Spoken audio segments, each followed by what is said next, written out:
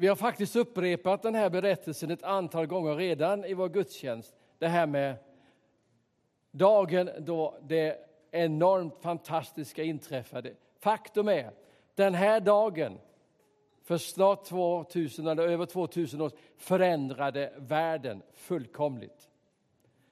Egentligen så skulle man kunna säga, det räcker att säga så. För det bara är så. Världen har blivit annorlunda när Jesus uppstod ifrån de döda.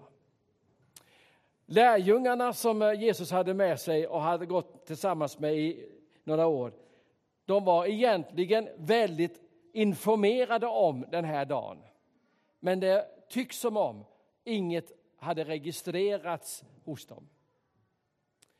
Han hade vid ett antal tillfällen sagt åt dem att jag kommer att utlämnas åt de världsliga makterna. Jag kommer att bli torterad, dödad, men jag kommer också att uppstå. Men det tycks som att ingenting hade registrerats. Det var ingenting som riktigt hade fastnat. Och jag kan ibland känna igen det hos mig själv. Man hör saker, men det fastnar inte. Nej, det är hos mig alltså. Man hör saker, men det fastnar inte. Det kan upprepas ett antal gånger, men ändå går det aldrig riktigt in. Det tycks när vi följer de här texterna den här dagen, så är det ändå så att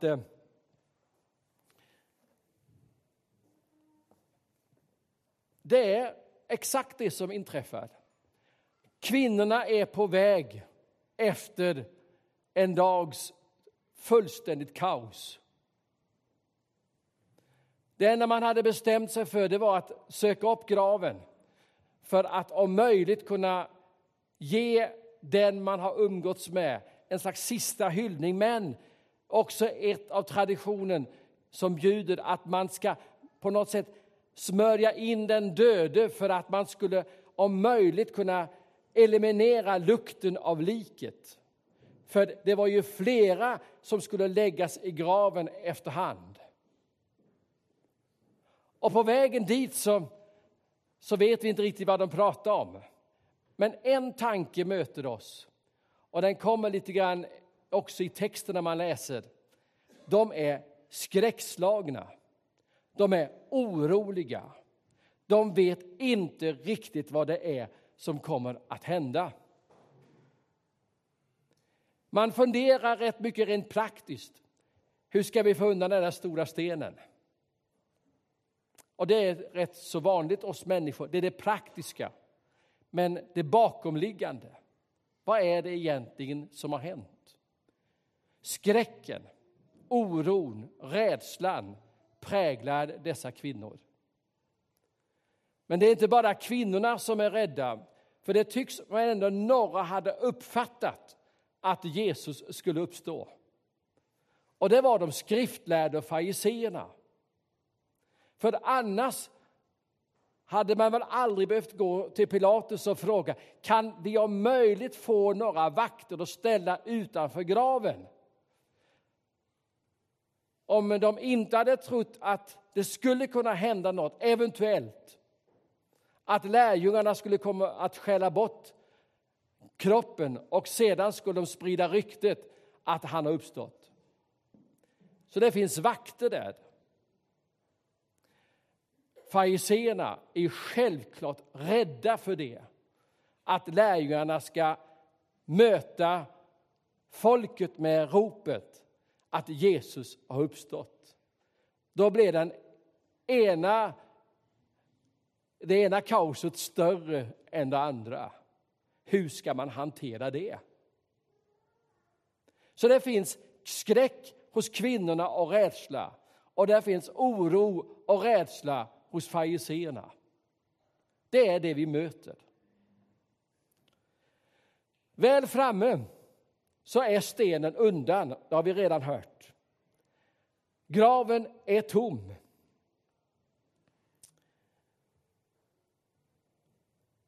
Och någonstans så är det yttersta beviset. Det finns en tom grav. De tittar in och kollar.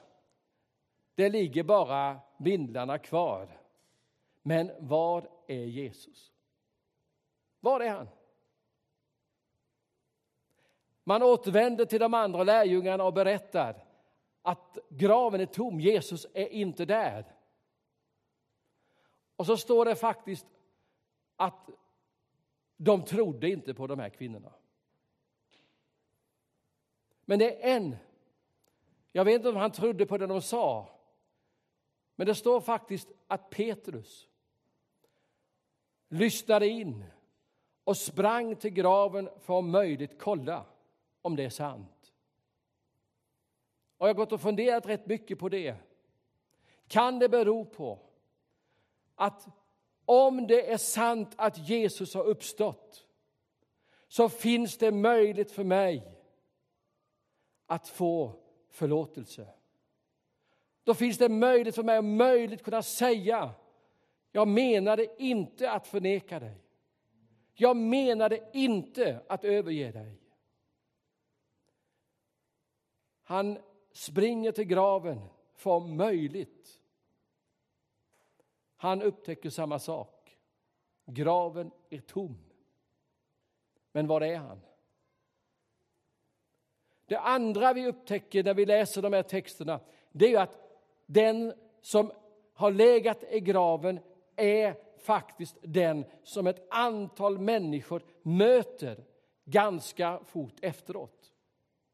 Maria från Magdala är en av dem som ser honom, hör honom och anar. Det är ju Jesus. Och återvänder till de andra och säger: jag har mött honom. Några timmar senare är det 2 stycken som går på väg till ett annat samhälle och går och pratar tillsammans om det katastrofala som har hänt. Och helt plötsligt är det en som går liksom bredvid dem eller söker sig in emellan dem. Och så frågar han: vad är det som har hänt? Vad är det ni pratar om? Och så berättar de om händelserna i Jerusalem. Och så säger den okände för dem: men förstår ni så lite? Och så lägger han ut texten ifrån första Mosebok och ända fram till sista delen i den skrift man kunde läsa, som berättar om att det som hände i Jerusalem är faktiskt förutbestämd. Intresset hos dessa 2 blev så starkt så de säger till honom: kan inte du stanna hos oss och äta? Och så händer det när de sitter vid måltiden, så ser de och känner igen sista måltidens upplevelse. När han tar brödet och tackar och lyfter vinet och ber, så upptäcker de: det är ju Jesus. Det är ju han. Och när de väl ska tilltala honom så är han borta.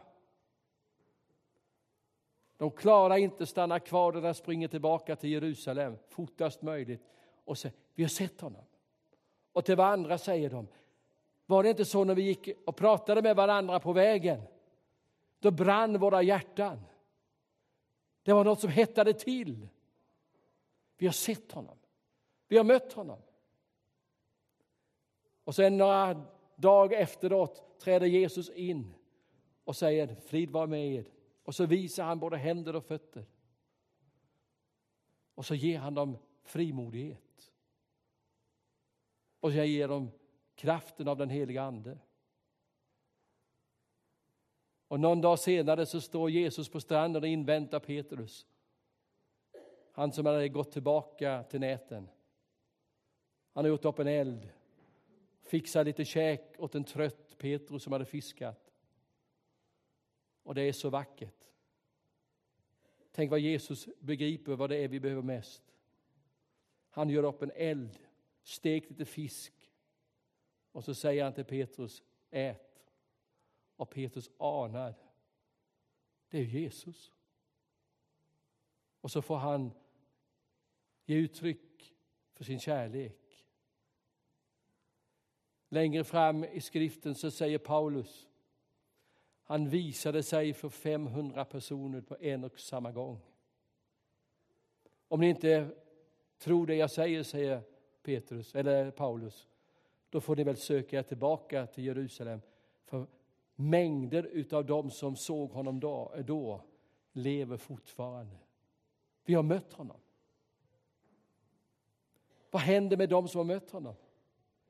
Livet förändras. Rädslan försvinner. Modet återvänder. Frimodigheten.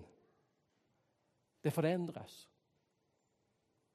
Och jag är så glad för jag under några månader har berättat för er att mötet med Jesus sker fortfarande i vår egen tid. Det var inte bara då, utan det händer igen och igen. Bland vanliga etablerade svenskar och danskar och norskar. Och han möter våra nyinflyttade vänner från olika delar av världen och många säger, vi har sett honom. Vi har drömt om honom. Vi har mött Jesus, den uppståndne. Det mötet skapar nya livsvillkor. Världen kommer aldrig att bli så lik. Dessa rädda, försagda stiger ut i frimodighet. Och världen får ett budskap om att honom som ni ville sätta dit, det är omöjligt. Han lever. Han har besegrat. Och så finns det flera av de stora historieforskarna, både inom den kristna traditionen, inom judisk tradition och hinduisk och islamsk tradition, och forskare som säger en sak i alla fall säkert när det gäller Jesus. Om man inte tror på honom så är man helt övertygad om graven är tom. Lärjungarna har mött honom. Och deras möte med honom har förändrat deras liv. Det säger alla. Vad innebär nu detta? Kort och ändå så oerhört angeläget. Vad innebär uppståndelse för oss? Jo, Jesus ger oss själv ett svar på vad uppståndelsens stora väg och kraft är. Det ger han lite senare i avslutningen av sitt liv när han ska lämna lärjungarna. Så säger han till dem, nu ska ni gå ut och så ska ni berätta om omvändelsen och att det finns syndernas förlåtelse för människor. Det är det han berättar och säger, detta ska ni berätta om. Detta ska ni föra vidare. Och nog är det enormt att det är just det som är poängen. Ska vi se.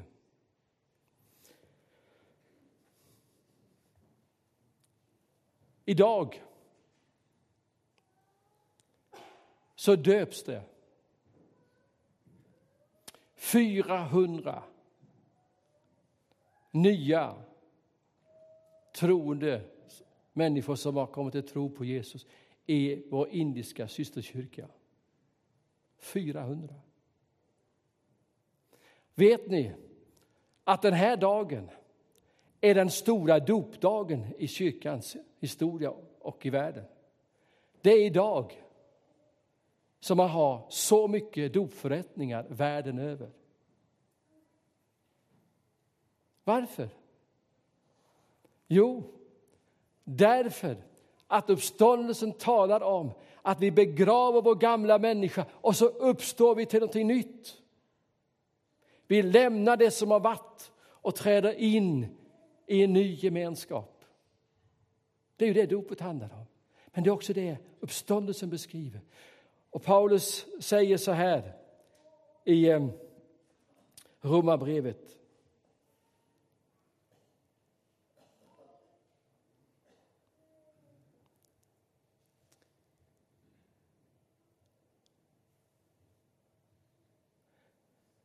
Ska vi fortsätta att synda så att nåden kan öka? Nej, självklart inte. Vi har ju dött bort från synden. Hur ska vi då kunna fortsätta att leva i den? Vet ni inte att alla vi som har dött in i Kristus Jesus också har döpts in i hans död? Genom dopet är vi både döda och begravna tillsammans med honom. Och på samma sätt, lyssna, på samma sätt som Kristus uppväcktes från de döda genom sin faders härlighet får nu också vi leva ett nytt liv. Alltså, uppståndelsen handlar om ett nytt liv. Ett förändrat liv som gör världen annorlunda, rikare. Gör mig rikare som människa.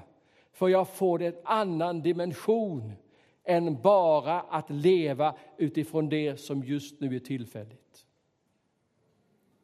Jag satt i ett fredagsmorse och mediterade ganska mycket över en enda liten rad. Det var en andakt jag lyssnade på. Och så slutar man den andakten